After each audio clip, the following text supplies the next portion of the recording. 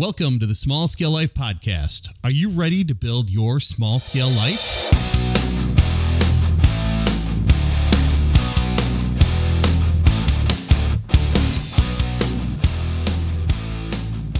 Hey everyone, this is Tom, your host of the Small Scale Life Podcast. I'm glad you are here. In this Small Scale Life YouTube video and podcast episode, I'm having tea time with Red Dragon Herbs and Teas. We're going to be talking about backyard homesteading and starting a small business from home. Who knows, maybe Ryan's story will motivate you to try that small side hustle that brings you extra income for you and your family. You never know. So Red Dragon Herbs and Teas is a small tea business from Des Moines, Iowa. Ryan and Mary Llewellyn started Red Dragon Herbs and Teas in 2015. They've grown the business through word of mouth and at local, and sometimes not so local, farmers markets. This is their story of international travel and tea tasting, humble beginnings, government regulations, and overcoming them all. It's tea time. Grab your favorite cup of tea, put on your headphones, and enjoy the show. But before we begin, we always have to start with our Hall of Heroes. It's hard to have a bad day when you start your day with gratitude. As part of our intentionally practicing gratitude here at Small Scale Life, I'm starting this podcast episode by recognizing some folks who've been active and helped us along on our journey. First, I'd like to thank Ryan and Mary from Red Dragon Herbs and Teas for reaching out and being great folks to work with for this interview and on the podcast episode. I wish them the best of luck and can't wait to taste their wonderful teas. Thanks, guys. Then I wanted to thank, of course, Dan, Sue, and Jules for all their work, removing buckthorn on Eagles Ridge, building Billy Goat's Rough, and working on the stairs. So for those of you who don't know what I'm talking about, Julie and I recently introduced the Eagles Ridge Homestead project, and we're in love with the land and the people there. We can't wait to talk about this more with you. Things are really moving forward with some big projects on the drawing board. At the same time, I've been uploading videos, progress videos, on the Small Scale Life YouTube channel, so go there, check out where we're at. I'll have links in the show notes, so you can go there at smallscalelife.com. And of course, I want to thank my family, especially the young men in Savannah in my life. They are special people who are starting to spread their wings, and they always make me laugh when we're together. So, good stuff is happening, and I've saved the best for last. We have another huge milestone and a special thank you to talk about. I am so thankful and grateful for all of you. Ladies and gentlemen, I have a I have a really big special announcement for you all. So this morning when I woke up, I looked at how the podcasts and such were doing on our hosting service, and I noticed I just jumped out of bed because we broke 130,000 downloads of the Small Scale Life podcast on our current hosting service, Fireside.fm.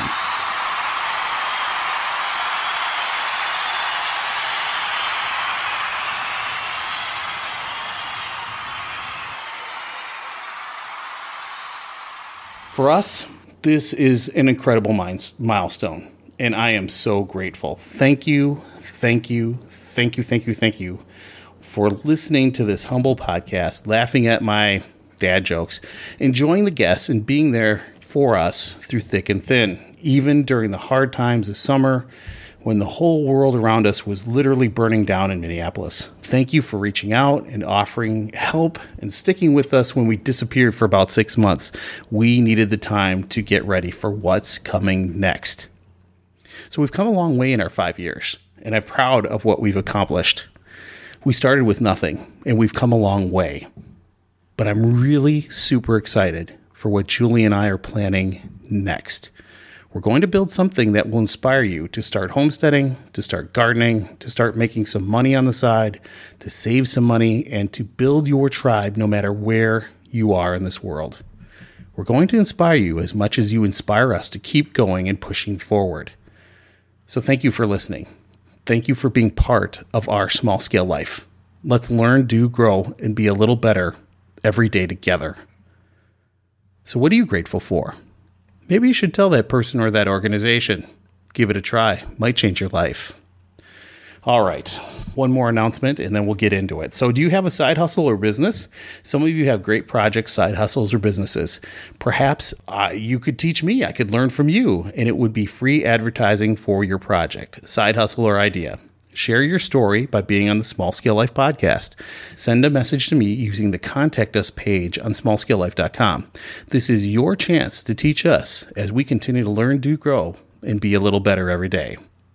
So, speaking of escape velocity and small businesses and being guests on the show, my guest Ryan actually reached out to me after listening to our show with Glenn Tate, Shelby Gallagher, and Mr. Tactical J. He wanted to tell his story about homesteading, backyard homesteading, and starting a small business. Seemed like a perfect match to me, and after some emailing back and forth, Ryan and I got together to talk homesteading and tea. So welcome to Tea Time. Welcome to Tea Time. Without further ado, here is Ryan Llewellyn from Red Dragon Herbs and Teas.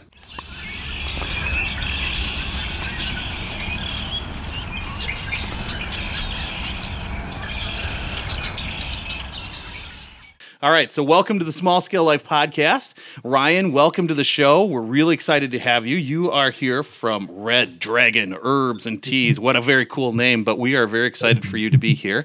So why don't you introduce yourself? Welcome to the show.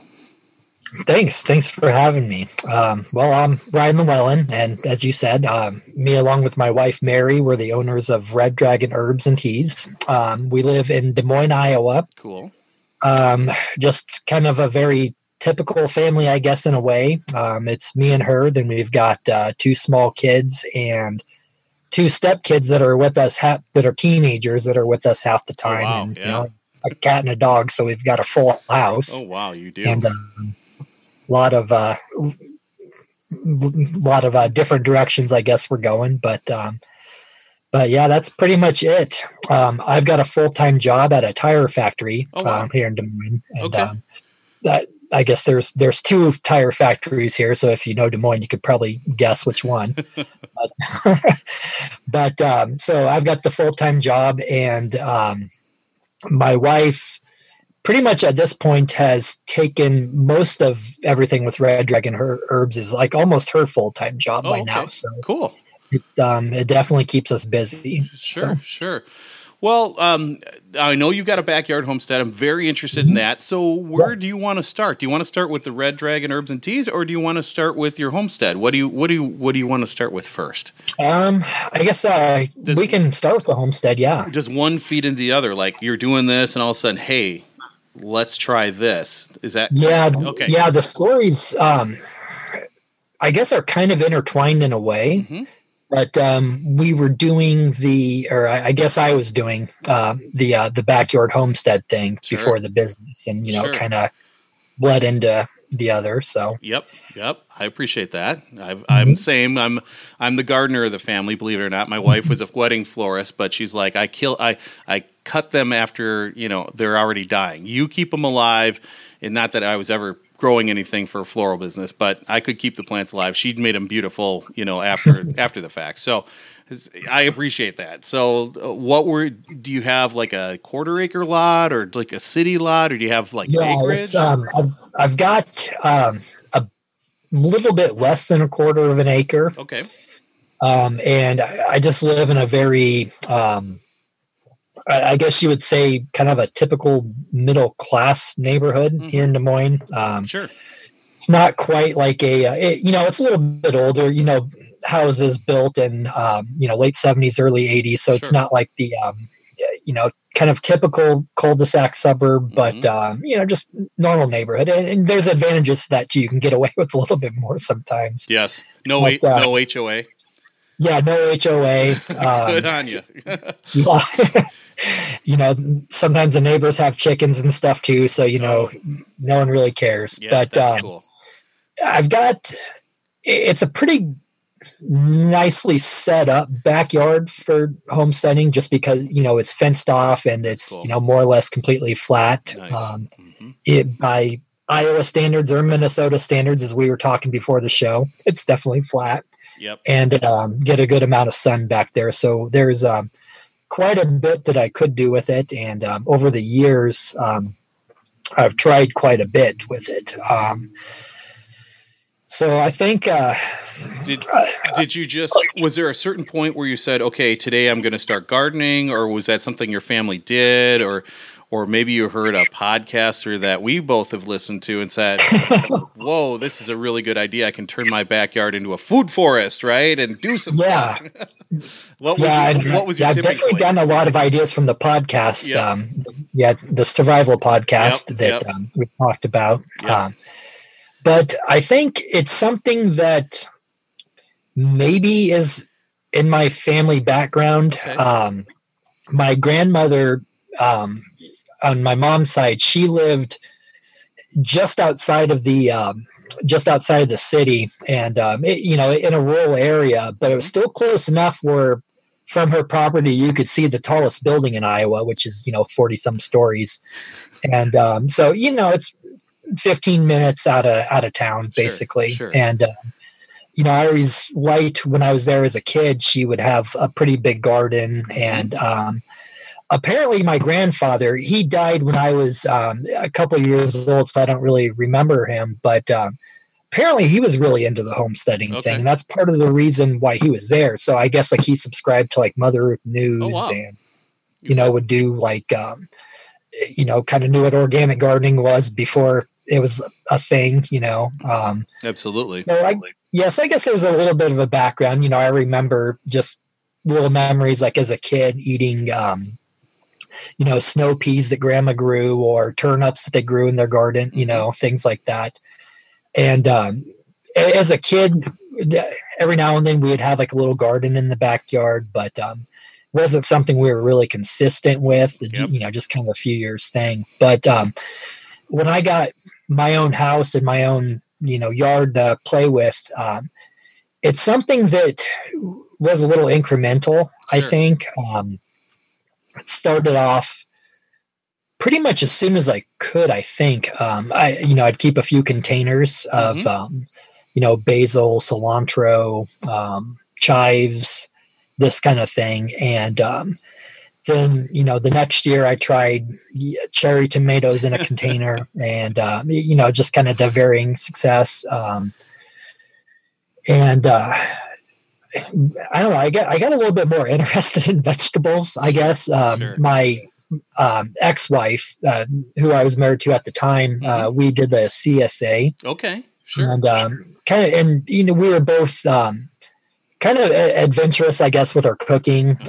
She was a vegan and very health conscious, so she knew all the vegetables and what to do with them and so forth. So, we kind of learned a lot together, I think. But, so we decided one year that we were going to make a few raised beds. Yes. We started off with 4x8 ones. Mm-hmm. And we had a pretty productive year, I think, the first year. And honestly, we went mostly me, I guess. I kind of get carried away sometimes with things, but we we kind of went ape shit, to be honest.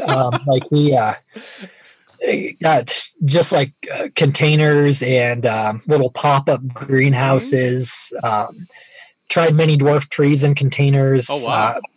Planted berries. I mean, we had the space to do it, not the time to do it, and we had a pretty good year. It was just kind of a fun little thing. And then the next year, I remember I put in, I think 3 more garden beds. So we had 7 in total. Wow. And, it was just kind of a thing where kind of kept going, and learned a lot about what works and what doesn't work. Honestly, we could probably make a detour in the show right now and talk about my homestead failures, but those are really interesting shows too, because so many people, especially this year, got into gardening, and they're doing the COVID garden thing, and all of a sudden it's a weed patch. They thought, I'm going to grow my own food because we had scarcity earlier this year and nothing was in the stores, and then they tried it, and then these weeds popped up, and it was oh my gosh, because that's how my parents gardened. And your story about chicken math or garden math, did Julie's going to enjoy that because I'm going to say, see, it's not just me. There's other people that do that too. Yeah. And just kind of one thing on the COVID gardens, real quick, is my wife's ex-in-laws. We get along with them very well. Okay. And they're homesteaders, or they have a big garden and do all this. But when Corona first kind of became a thing here, well, for one, I was kind of spooked because they asked us if we had any yeast, like baking yeast, because that out, and tried to barter baking yeast for I wanted snow pea seeds. Oh wow! So it's kind of like, wow, this really does seem like kind of a end of the world kind of thing. Yeah, and bartering seed for yeast, but and that's a Glenn Tate thing, the barter and everything. Yeah. It's like, man, we're like, this is what you read about in the books, right? Exactly. But she called us one day and said that, like, well, if you guys need to get seeds, like, you better get them right now because they're flying off the shelf. And we kind of panicked a little bit and this was back in like March, early April, maybe. Absolutely. And put our rubber gloves and masks on and went to Menards expecting to see the shelves completely empty of seeds, and like just get there and no one's there. There's a bright, shiny, like full wall of burpee seeds. It's kind of like, well, this is a little anticlimactic, and picked out what we needed. Yeah, and it really depended what state you're in. Some of them roped them off, and you couldn't even get them. I mean, up here, it was I saw activity. I was watching different shelves and watching how things were moving. The meat, the eggs, the canned goods, all those were all limited or gone. And I thought, okay, seeds are next. And slowly but surely, people caught up, and they did disappear from the shelves. But it wasn't like apocalyptic, just gone. It took people. I noticed the mail order places were backed up. But Johnny Seeds, you couldn't get anything out of Johnny Seeds unless you were commercial. And I talked to a couple guys about that. Drew Demler and Michael Bell, Urban Farmers, they were talking about that. A podcast I released a little while ago. So, but in my yard, I've tried a few things that I didn't really do too well at. One year I got I think it was 3 beehives and put them in my backyard. And I think what happened with them is like the next winter, there was a really bad disease that killed off, like, I think they said about almost like half the commercial hives in the state. Crazy. Wow. So like they didn't make it through the year. And I mean, part of it, probably maybe something I did or didn't do or whatever, but so I tried that. That didn't work out very well. Started off with, I think we bought 8 chicks one year, and, kind of figuring that, if you buy 8, maybe 4 or 5 of them would survive. No, all 8 of them survived. Oh, wow. Had 8 of them in our backyard, and, got those going, and, that was just fine. It was manageable having 8. And then one day my wife found on one of the swap pages here, there was some people getting rid of a chicken coop and 8 chickens. Oh, wow. And it was like free pretty much. And I guess she had already contacted them, and we went and picked up 8 more chickens in a big chicken coop. It was chicken math begins. Yes. Yeah. So that was a little hairy getting that, and throwing like this giant chicken coop in the back of my truck, and figuring the possibility that it could fall out or whatever and be on the news. How did the flocks handle each other? Because you're introducing 8. There's 8 there. They have their kind of cliques, and was pecking order established right away, or was it kind of a struggle a bit? They were a little standoffish at first, but to be honest, they blended together very well. Oh, okay. I was kind of surprised. I kind of figured there would be, some more fighting. There was, I think, 1 or 2 chickens from my flock that were a little bit more dominant. Okay. And so, we had those 8, and I think, if I remember right, we may have gotten 4 more. Yeah, so we had 12 and then got 8 more. And she had my wife had picked up a couple of silkies. Oh, wow. Okay. She was just, because she thought they looked cute or whatever. Sure. And, they, but, so yeah, I think at one point we had 21 or 22 chickens. Wow. And the rule in this city is you can have up to 25. Oh, wow. As long as they're not a nuisance, and you can't have roosters. Yeah, right. So we were just kind of right above that. And honestly, for the way we managed them, and by that I mean we really didn't, like they had their coop and Sure. they're just kind of out in the yard all day. That was too much. They tore up our yard pretty bad. We couldn't really keep a garden because no matter what we did, they would find a way in. Okay. A lot of our berry bushes were, picked clean, or at least as high as they could jump. Wow. And they're survivors. They're survivors, when they're free range and they'll find it, Oh yeah. Yeah. They would like eat my aronia berries and all this. And, but we got a lot of eggs. They were very productive. I mean, really, like, we would go out and, get like at least a dozen eggs almost every day. We were selling them to people. Wow. Cool. And that was pretty much paying for the food and everything. Sure. Too. But, yeah, they were a lot of fun, but having that many was a hassle, Mm-hmm. And, it is honestly nice now to have a yard. Sure. Just because, like I said, they, tore up all the grass. If I look at my house on Google Earth, I guess I haven't done it in a little while, but for a while, you could see my backyard's pretty much like all dirt, basically. Everybody else has grass, and then there's like, this one yard with like dirt and garden beds. Yep. Just because they kind of did a number on it. That's the homesteader. Yep, right there.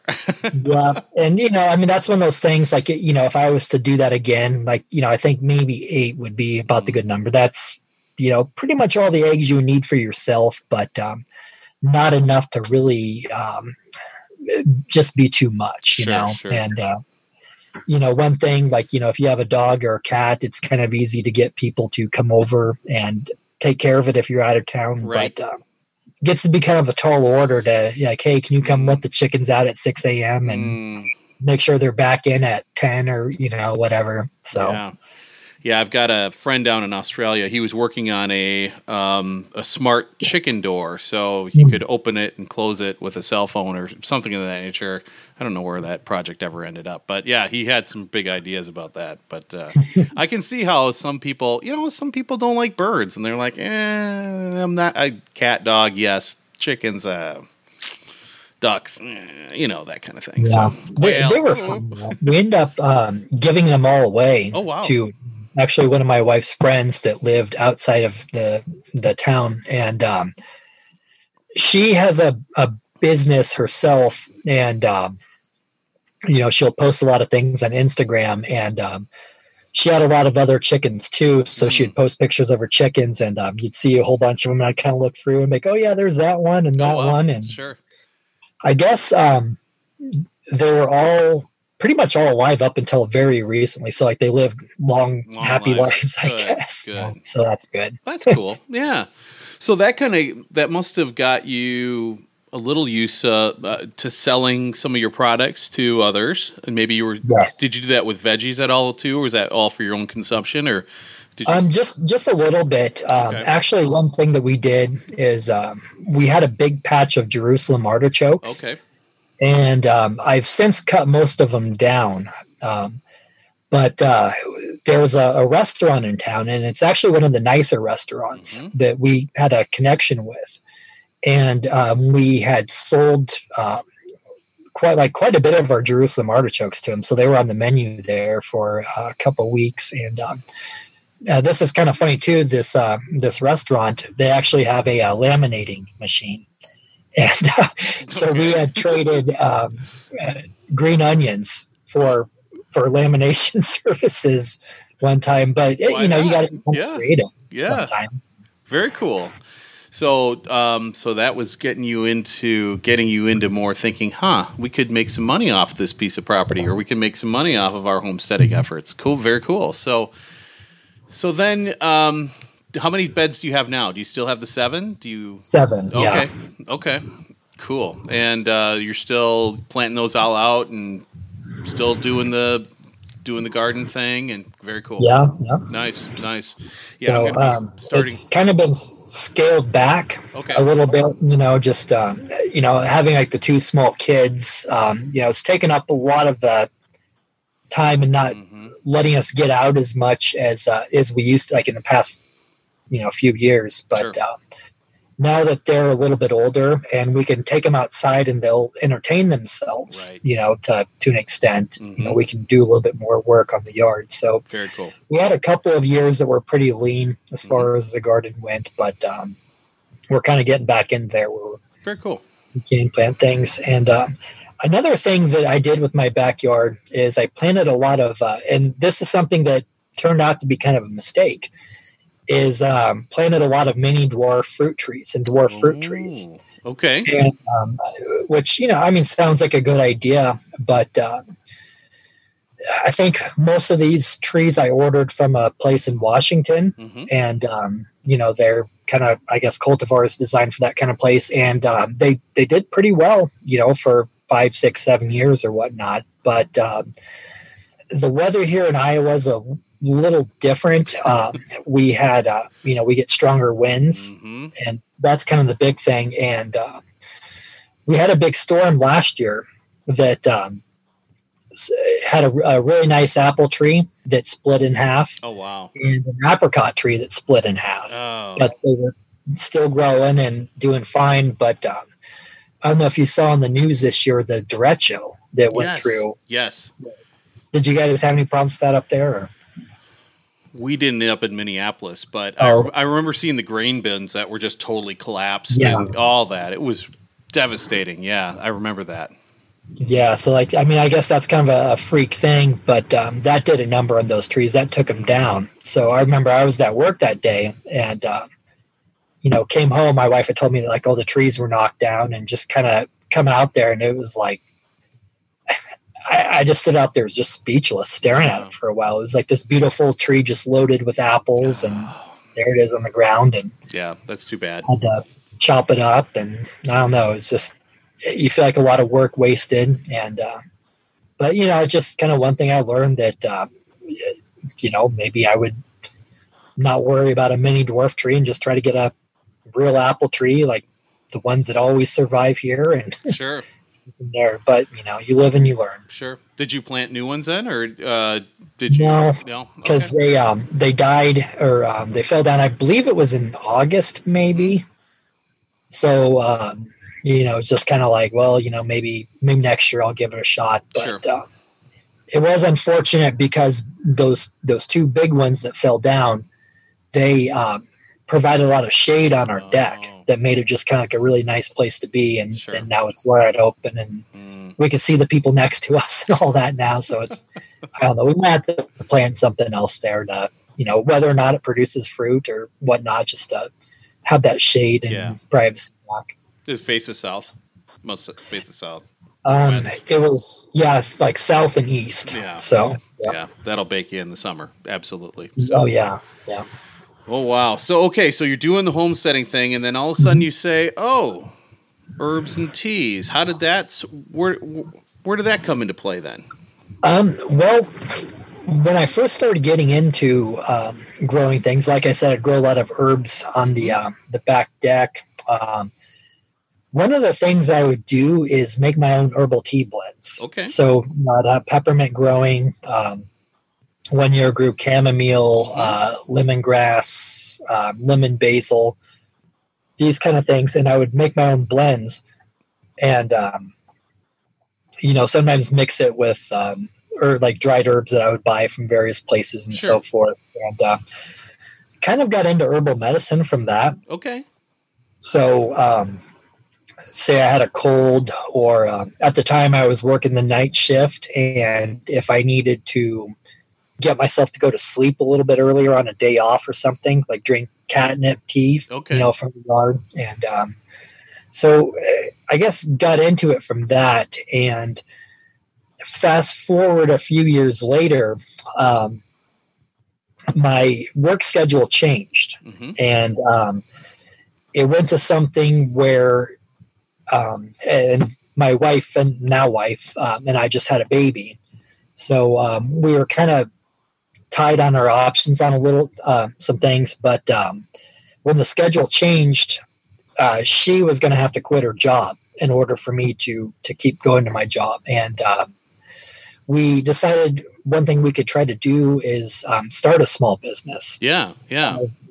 Doing something ourselves and, from our home that would give us a little bit more flexibility. Sure. Something she could do like in, whatever time you have off after just having a baby, I guess. But, not something that would be so rigid as opposed to having the job that, you have to go to every this day at this hour or whatever. The 9 to 5 grind. Yeah, absolutely. Yeah, yep. One of the first things I thought of would be making herbal teas. Okay. Just because it was something I would just kind of do for myself and, if sometimes pick up, little teas here and there and figured, this is something we can do. And, okay. I had traveled around, I guess,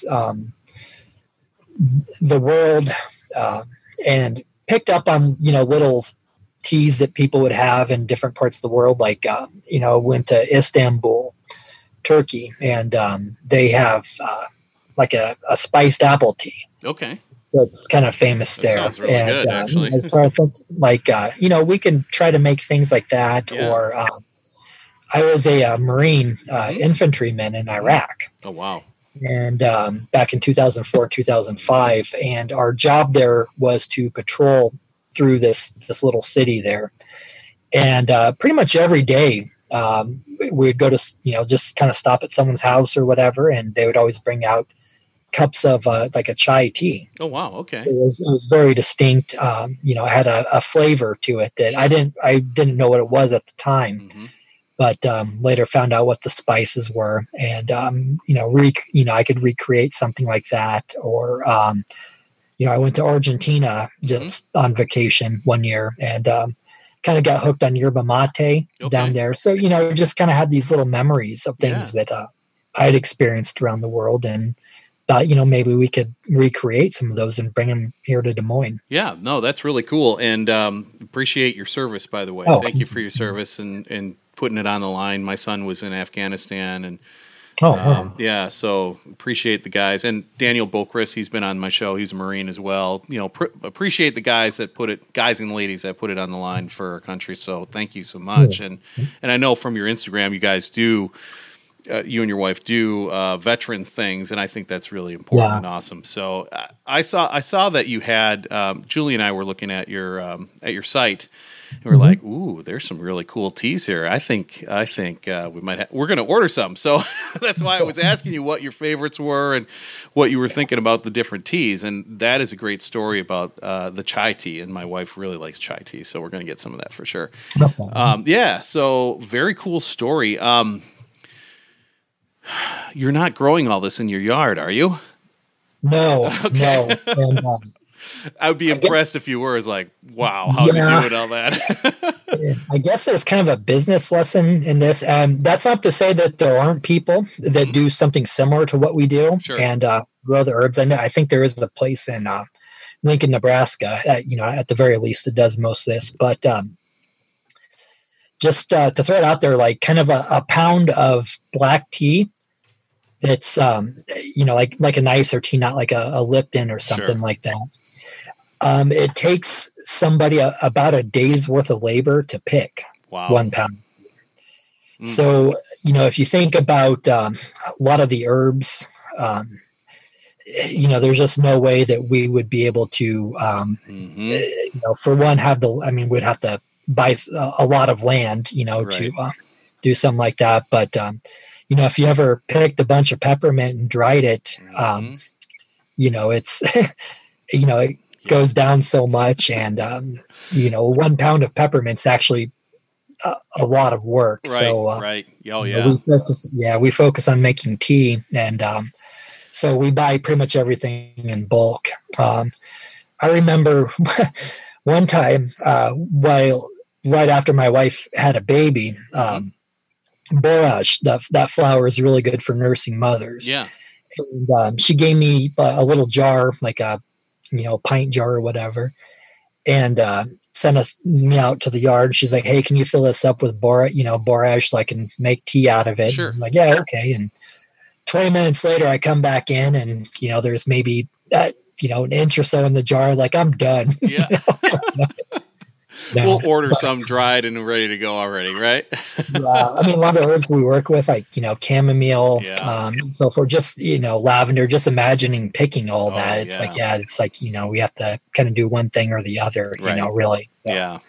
No, I appreciate that. That makes total sense. And I remember, Jack Spirko on the Survival Podcast, like a couple years ago, maybe even 3 or 4 years ago now, he was really talking about teas and experimenting with different teas. Yeah. He's like, man, you could really go to town with a business like this. So I don't know if that was an inspiration, but I think it's really cool. You've got this international flavor in middle of Iowa, and I think that's really cool. So, sweet. Good on you for starting that. I think that's great. Thank you. So how do you find your audience? How do you find your target? How do you find your customers? And if it's a trade secret, it's a trade secret, but. No. Well, we were very lucky when we started this business.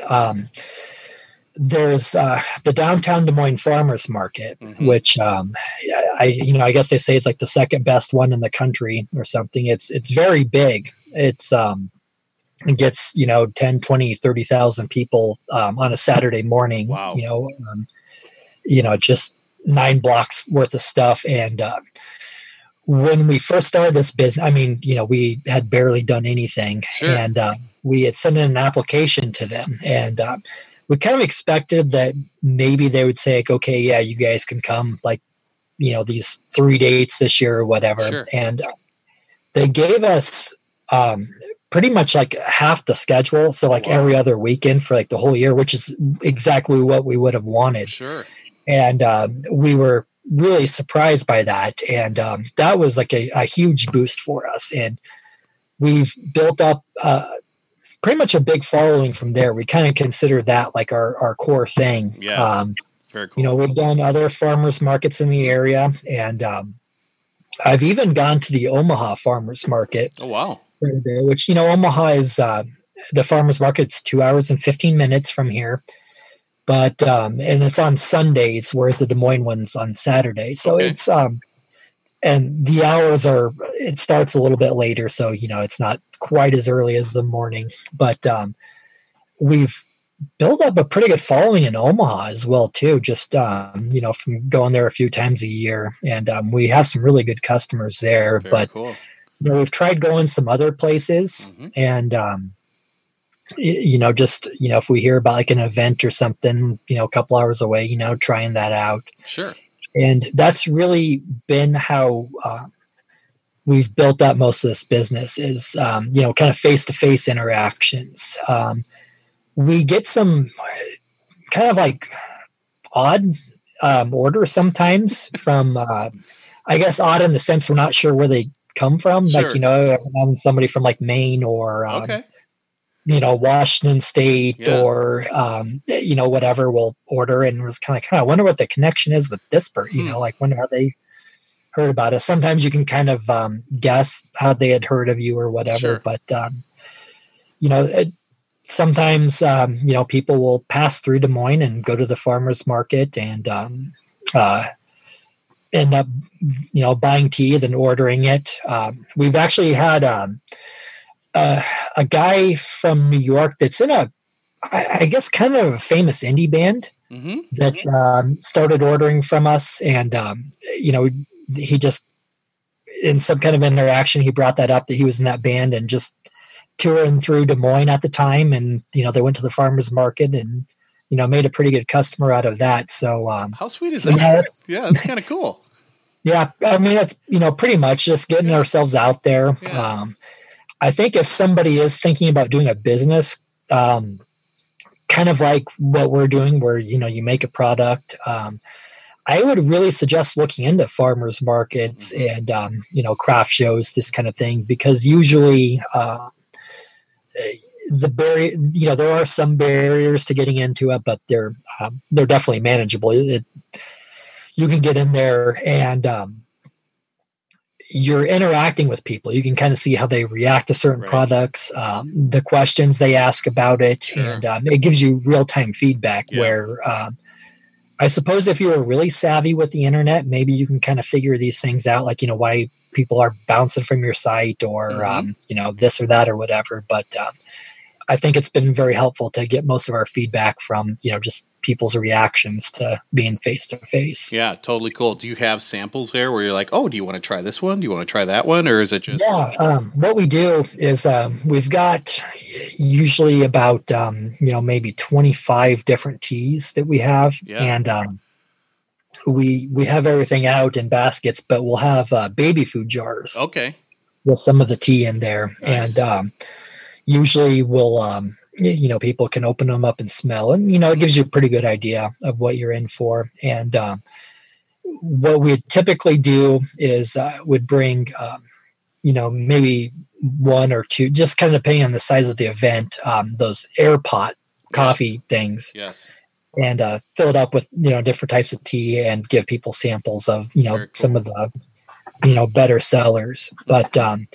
Due to Corona restrictions, we weren't doing that this year. So that's something, that we've kind of knocked down. That's interesting. So did they have farmers markets at all, or did they really throttle everything back, or how did they? Boy.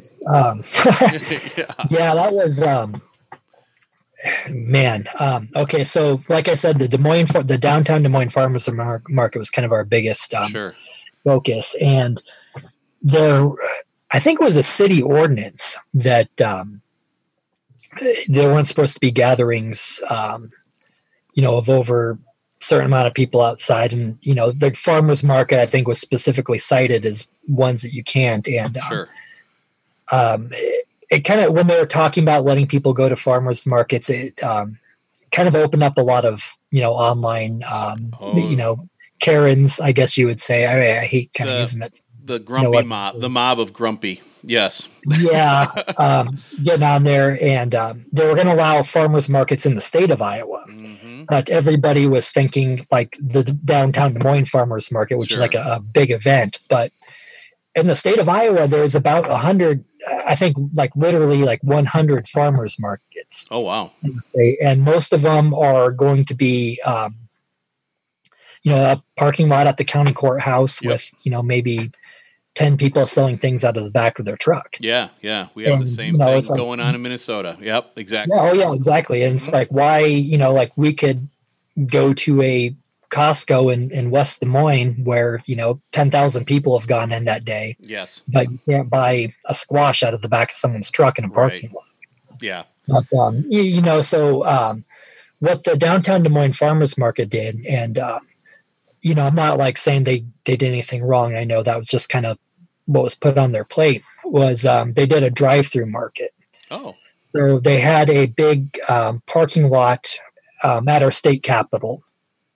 And there were a lot fewer vendors. Okay. And we were all spaced apart, 50 feet from one another. And, we had to have masks on, and people would drive through. And I guess people kind of weren't allowed to like get out of their cars and like come out and look. So they had to, drive up. And so, typically, like I was saying, we'd have all of our tea out and we'd have like the jars and samples. So what we had to do is we made a menu. Oh, okay. Of our teas and, laminated it. So, we could wipe it off or whatever, but cars would come and, you'd hand them the menu and say, you look it over, let me know what you wanted. Mm-hmm. And, as you can imagine, sales were quite a bit lower in previous years just because, for one, it kind of took the farmer's market experience out of it, like getting up and walking around and looking at things. And getting to know your farmer, or your homesteader, or your merchant, if you will. So, yeah. Yeah, it was hard to, kind of really make a connection with people. Right. But it was nice, I guess, in a sense that it allowed, kind of some of your more diehard customers, that came out. So like the first time they did it, sales actually weren't too bad. I think a lot of people were just kind of chomping at the bit, for something like that. But, it's kind of as the year went on, just it just wasn't the same, you know. But there were some smaller farmers markets that we did. There was one that you know, still in the same city, but just like a different part of the city, that we did. I mean, you know, that they don't get as many people as like the main one that we would do, but you know, still was nice to kind of keep a bookmark and things, and you know, make some new customers, meet some new people. Sure. We really a lot of like the craft shows and holiday theme shows that we would typically do. A lot of those canceled. And yeah, I remember the last one we did was back in March, and then crazy. Then like everything else, you know, this time of the year canceled. There were a few smaller ones that happened that we took part of that, you know, were pretty good, but yeah, everything was kind of really ratcheted down. So, you know, COVID definitely put some strain on us, but in a way it made us think outside the box a little bit. So we started dabbling in retail a little bit more. Okay. So we're, you know, in a few stores locally. Mm-hmm. Like consignment type thing? What was that? Like a consignment type thing where you, sell it, a little bit of profit goes to you, but most of it's coming to us? Yeah, kind of. There was like a few, I guess, like you'd say, boutique retailers that, you know, would sell it to like at wholesale prices, and they would sell it, and that's actually been pretty good for us this year. Oh, good. We've talked to some like bigger grocery stores and like health food stores and stuff around the area, and you know, got some bites on our product, but you know, we, you know, just trying to do this. We've done a couple subscription boxes, and they just kind of reached out to some people and, you know, had our tea in those. You know, we've done like a few, like, I guess you would say corporate gifts. Sure. So, you know, just trying to, I guess, diversify a little bit from the farmers market, and, you know, definitely trying to get more online sales than, you know, we've had before. So we've like our email list is something that we've always kind of I guess you would say I'm kind of put on a back burner a little bit, maybe not guilty. You know, maybe not giving it the attention it should have, but you know, we've started kind of hitting that a little bit harder more, and that's made a big difference. You know, my wife, she's put a lot of effort into like building up our Instagram, and you know, she gets pretty competitive about that. Like, you know, like, oh yeah, we got 7 more people today, and, you know, this and that. So you know, we, you know, just definitely trying to do that, and you know, with her at the helm on social media, it definitely has gotten better. Used to be when I was kind of doing more of that, like, you know, maybe I'd post something on Instagram, you know, once a week or so, if that. But you know, she's very active daily and like interacting with people, and my Michael Bell down in Dallas, Texas, he has Dallas Half Acre Farms where he's growing greens and all kinds of veggies and such. He found that Instagram is a very powerful tool, and for him, selling different his salad mix. The vegans, you know, they were all over it, and he'd find like hashtag vegan or something. And right now, Instagram's doing some dumb things with the election, and you can't even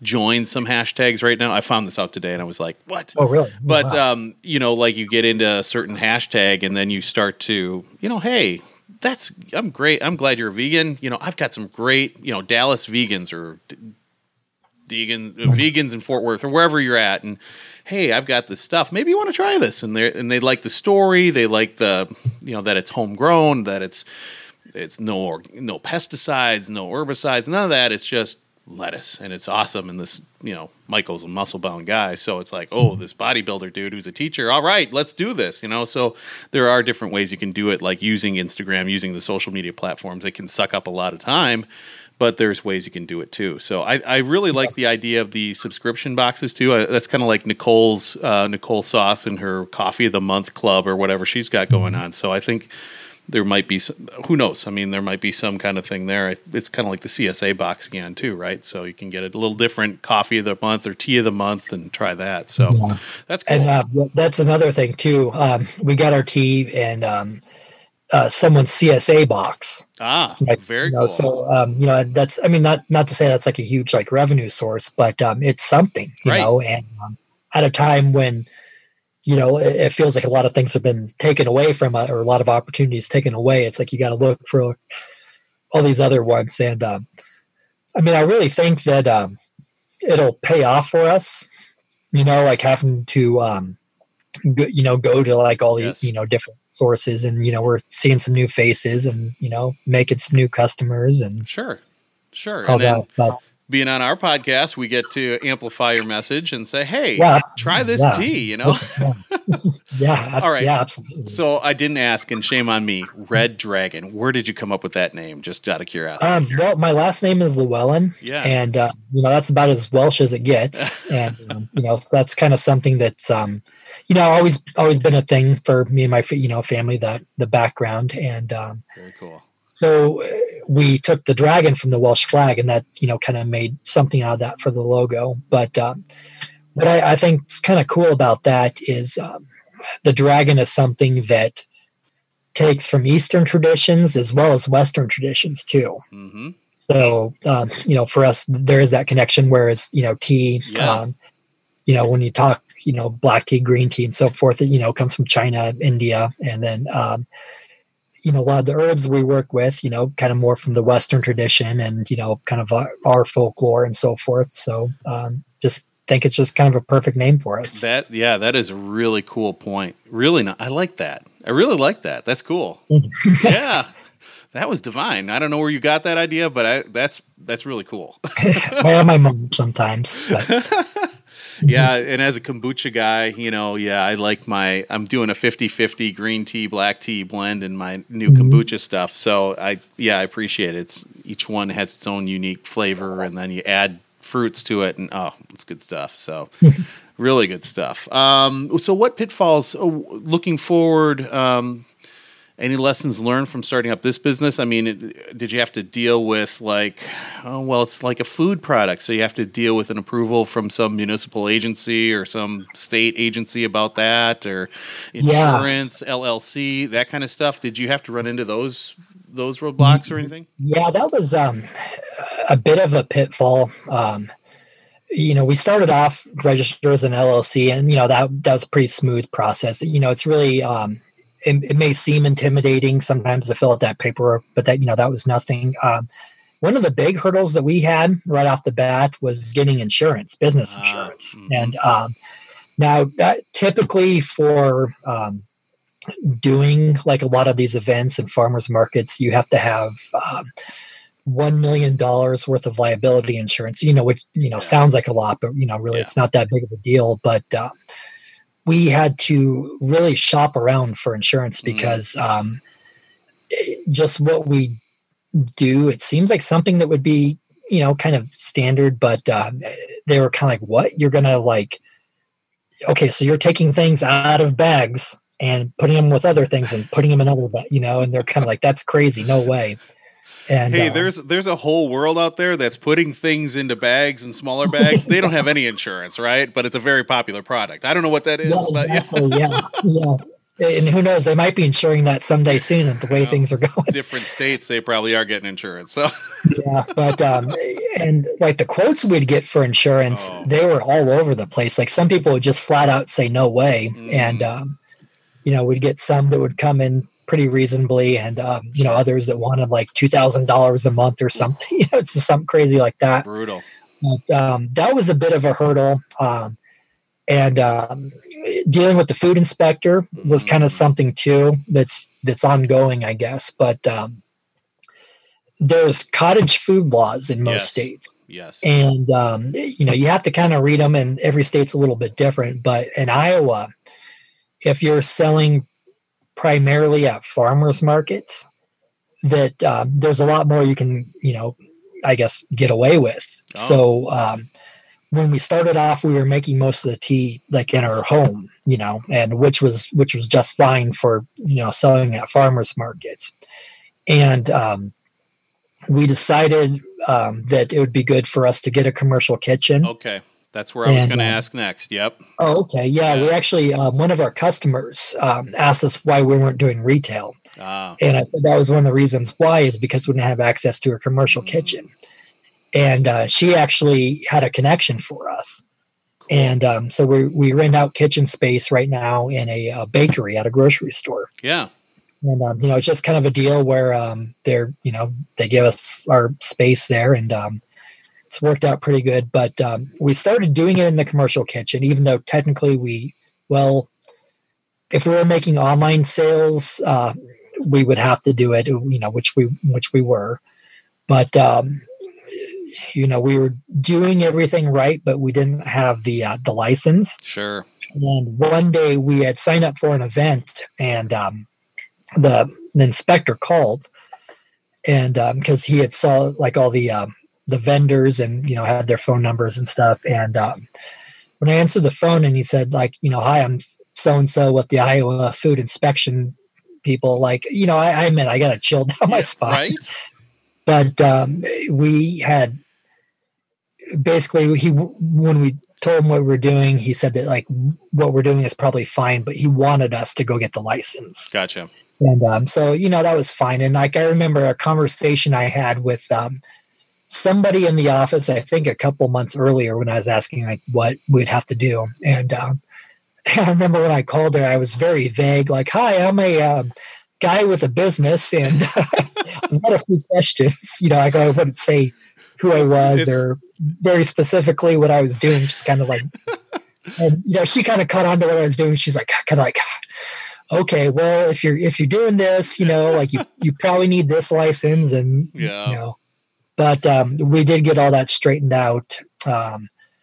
We had the inspector come and look at our kitchen, and we actually got dinged for a couple of things that were well, I guess it wasn't necessarily us, but while he was there, he dinged the grocery store and their kitchens for a few things. But they can be a little intimidating to deal with those, but for the most part, they're helpful and just kind of no nonsense people, and they'll guide you through what you need to know. Sure. But just kind of like with insurance, what we do was considered like a little like unique to them, so they didn't have established protocol for that. So there are some things they were kind of like iffy on, but it just took a little bit of time, I guess, and talking to some people to get everything ironed out. I remember we did the farmers market in Omaha, and we had to deal with the Nebraska people. Oh. And you figure Nebraska is a little bit more freewheeling than Iowa, but they had like this all these things that we were supposed to do, and I guess if we wanted to do this event, we were supposed to pay like $300 fine or whatever. And this guy read off this big list to me. And I got off the phone with him and like looked at the webpage again and saw that there was like just one little clause or something that said like, if this is for the farmers market, then it's something kind of like that. And when I called him back, it's just kind of, well, like it says here, this, and he's just kind of, well, I guess it does. I guess you guys are fine. Like, really? That's it? Like, yeah. So, and, we've had the health inspectors, come up to us in Nebraska, like at these events. And, you do get like a little nervous when they come around, but, they're just kind of, oh, okay, you guys are doing samples, and okay, cool, and walk on. So, I mean, these people, they're not out to get you, even though in your head, maybe sometimes you might think that, but, they're not. Yeah. As a railroad crossing inspector for, big federal government agency, it is interesting when I pull up on railroad employees at a railroad crossing, and they might be inspecting track or whatever, and they're in their track mobile, and they see me in a federal vehicle, and they look, and their eyes get big, like, oh, and then I've never seen railroaders move as fast as when I pull up, and they're like, whew, gone. They all get nervous, and I think that's just a natural thing, is like, oh my God, the police are here, or the inspectors here, or the whatever, and they're going to get me, and they just boogie on out of there. It's natural, and the way we approach it in my agency is, this is a learning thing. We're all in this together, and we're not trying to get that person unless they're trying to. We're here for public safety. If you're trying to really do something bad, then you're going to get in trouble. But otherwise, most people are trying to do the right thing, and that's the way we approach it. It's a learning thing. It's not like I'm going to get you today. That's not the way we want to operate. So, oh, your samples, those are bad. I'm going to get you. Yeah, and there are specific rules that they lay out for what we do, and to be honest, some of them, we're not 100% sure on everything, that's out there, just because there is so much stuff. But everything is out there though, and obviously we stand by everything that we do. We think everything we do is just fine, and by the law and otherwise. So, Yeah. And, the bookkeeping, the taxes, all that it chews up time and effort and all that. Mm-hmm. That can be a pitfall too for people. So, yeah, it absolutely can. And that's kind of something where, maybe sometimes wearing too many hats for your business can really take away from everything else too. If you're spending too much time, like for us, like labeling our tea or whatever, when, you could be marketing online or doing your books or vice versa. And that's kind of something for us right now. We're kind of at an awkward size where, we started off kind of very small where, it did make sense to do everything by hand, but, we're kind of at a point where, maybe it makes more sense to like outsource a lot of things for, as insofar as like labeling or this kind of thing. Cause it eats up a lot of time, but still we're not so big where I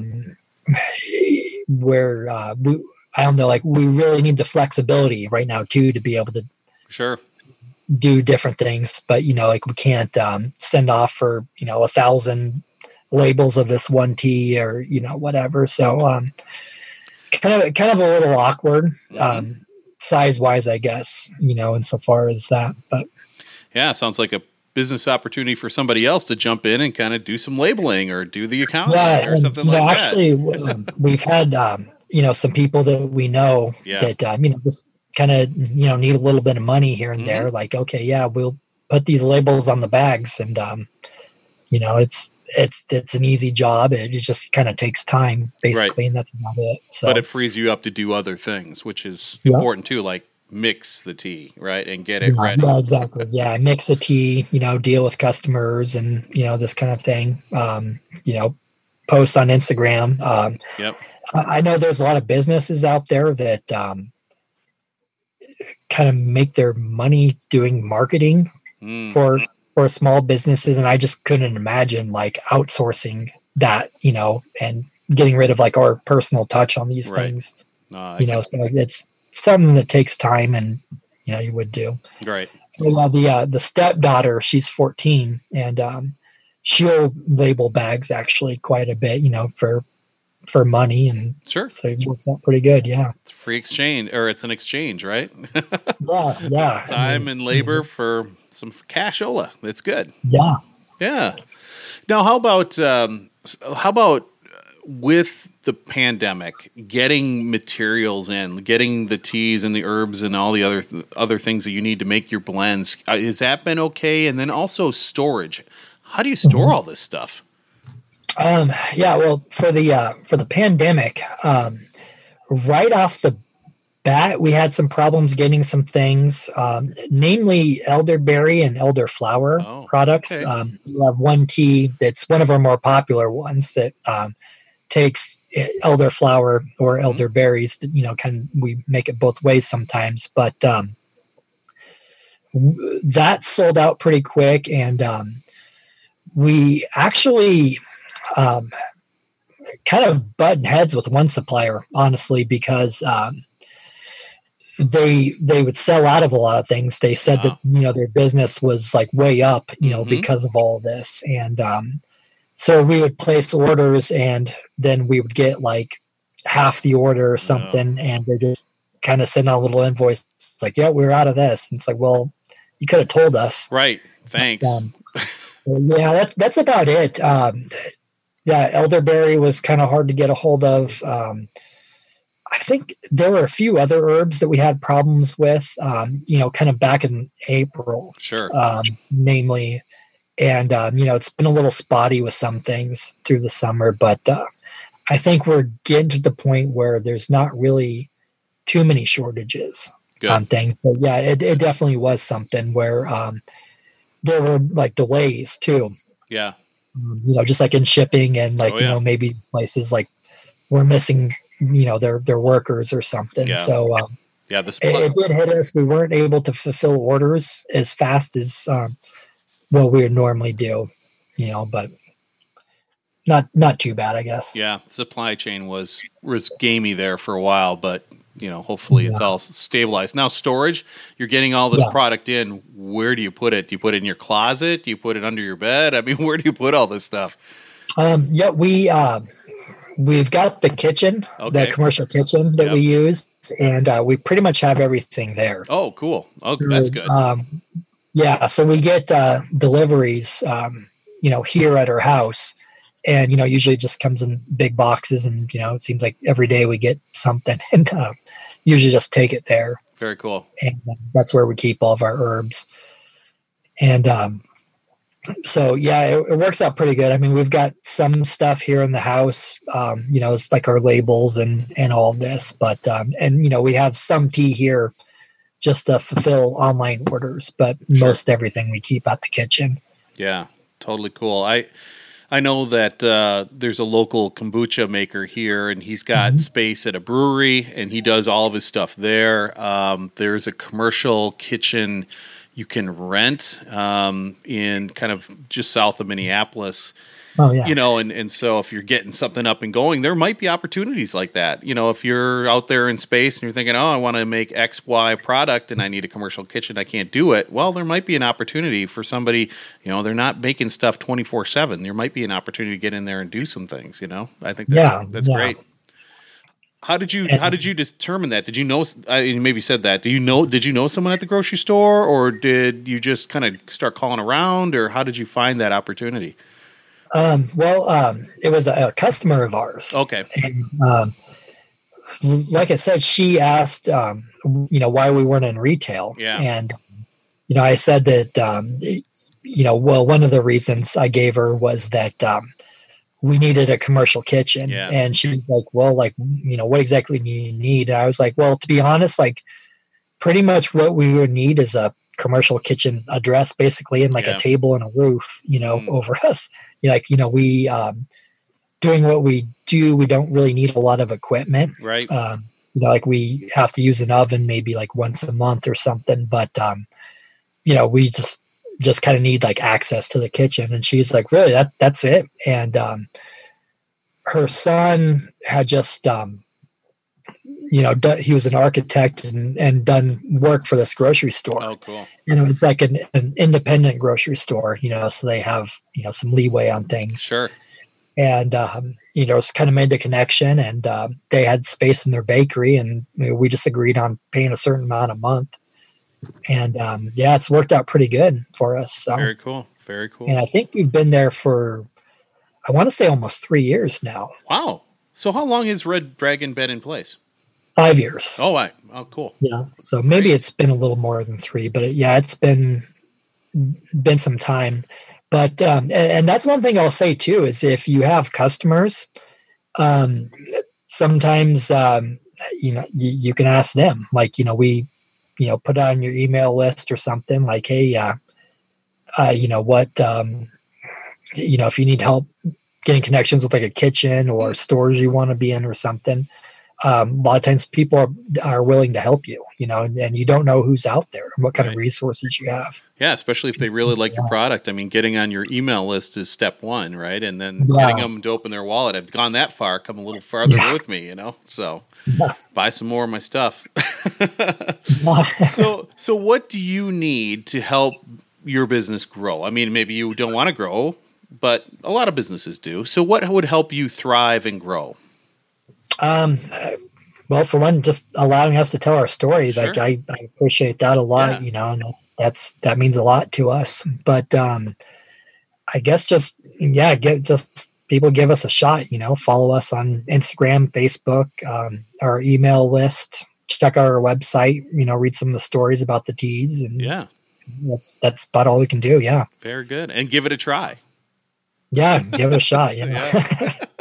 That's the big thing. I mean, it's great to follow, but it's even better to give it a shot. So yeah, very cool, very cool. Well, is there anything else you want to say? Anything else you have for our audience? Any questions for me? Anything? Let's see here. I think. I think that's about all I've really got. Putting you on the spot, Yeah. See, I kind of sketched out some notes from the questions, if there's anything. Yeah, that just, I've found that helps in case we get stuck and we're looking at each other like, what the heck are we doing? But usually it never ends up that way because it's always fun. So, well, where can we find you? What would be the best way to find you online? Instagram, your website, where should we go? Our website is reddragonherbs.net. When we started the business, reddragonherbs.com was taken, but we own reddragonherbs.com now with a redirect on it. Nice. Which we're probably the only business in the world that keeps everything on the .net but has the redirect on .com, I guess. So, but we might change that someday. But reddragonherbs.net. You can find us on Facebook under Red Dragon Herbs and Teas, and on Instagram is Red Dragon Herbs and Teas as well. Very cool. And you can also subscribe to our email list if you go to the website. And like I said, that's something we're trying to hit a little bit harder. And we're not just sending out like hey, buy stuff like every day or whatever. One thing we've been working on this just from this fall is every week I'll send an email out with just like a little story, I guess, of something that kind of relates to like our herbs and teas. One that I did that came out right before Halloween was in Macbeth, where the witches are toil, cauldron burn, when they're talking about the Eye of Newt and things like that, they're really talking about throwing herbs. Oh, for the most part. Like it's just kind of little, I guess, kind of like full terms and slangs for herbs and things like that. So I put something out about that. The last one I just did was about like the herbs that the pilgrims probably would have had at the first Thanksgiving. Very cool. So we're planning on keeping that forward, where every week just kind of like a little story, So. And there's a lot of little things that kind of relate to herbs and teas. So very cool. Yeah. Probably won't run out of material. No. I mean the whole the natural healing, the herbs, all of those things, getting out in nature. I mean that's really powerful stuff that modern Western culture is just like, whatever, give me another pill, right? But there are some there's some real health benefits from those herbs and getting out and feeling the soil, touching the soil, and getting close to nature. I think that's great, and I really like that. I'm really interested in the newsletter, so I'm definitely going to sign up for that. And awesome. You got so Christmas coming up. What would be a great Christmas tea? A great holiday season tea? Well, one thing that we just started doing, we just launched them on our webpage a couple days ago, really. Perfect. Is we've made a gift box. Yes. It's got 6 teas in it, and they're, I guess you would say like a sample size. Like each bag probably makes like 8 cups worth of loose leaf tea, and it's 6 of our more popular ones. And it's a very attractive little box. And that's that's would be kind of a nice little gift. Some of my favorite teas are the chai Iraqi style. Like I was saying, there's just kind of a good story behind that. Mm-hmm. I like the Turkish apple one quite a bit. That's kind of unintentionally seasonal, just because it's almost like an apple cider, but it, what they would have in Turkey, more or less. Moroccan mint, I like that, and that's a pretty common herbal like blend that you can find places. Another one I really like is called Mental Clarity, which is a yerba mate based blend with peppermint, lemongrass, ginkgo biloba, and rosemary.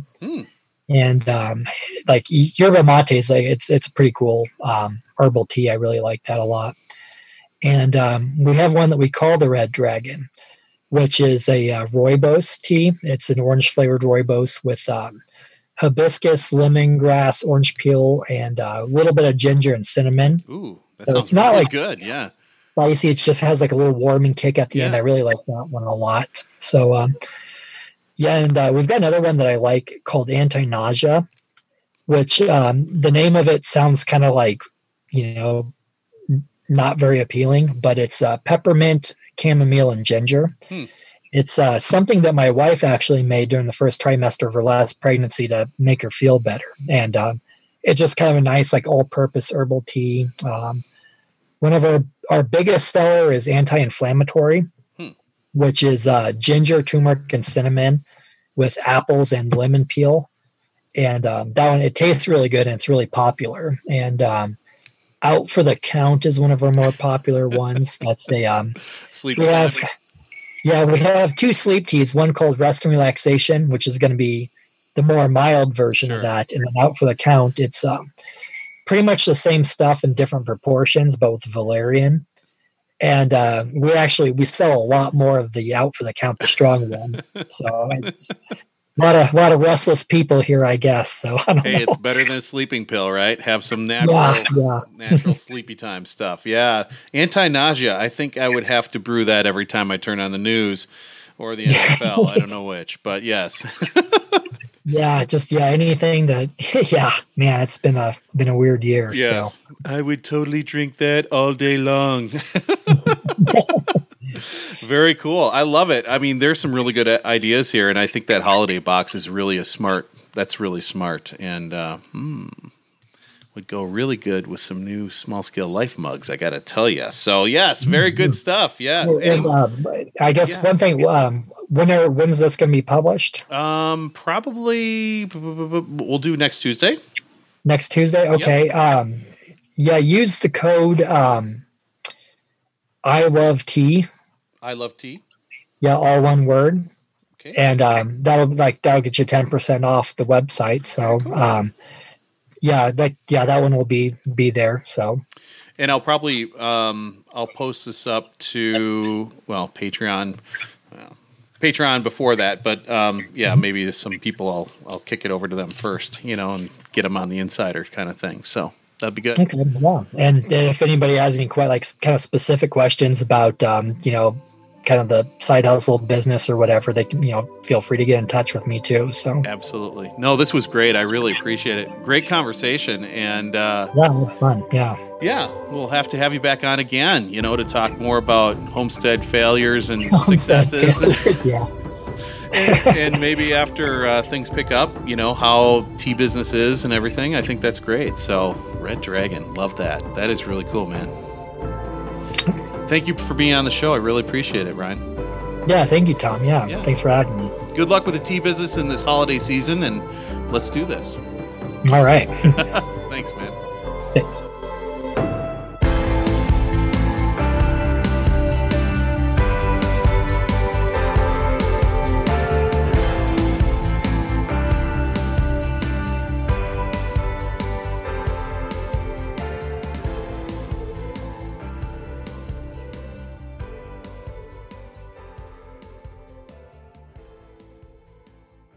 This has been a production of Small Scale Life Media.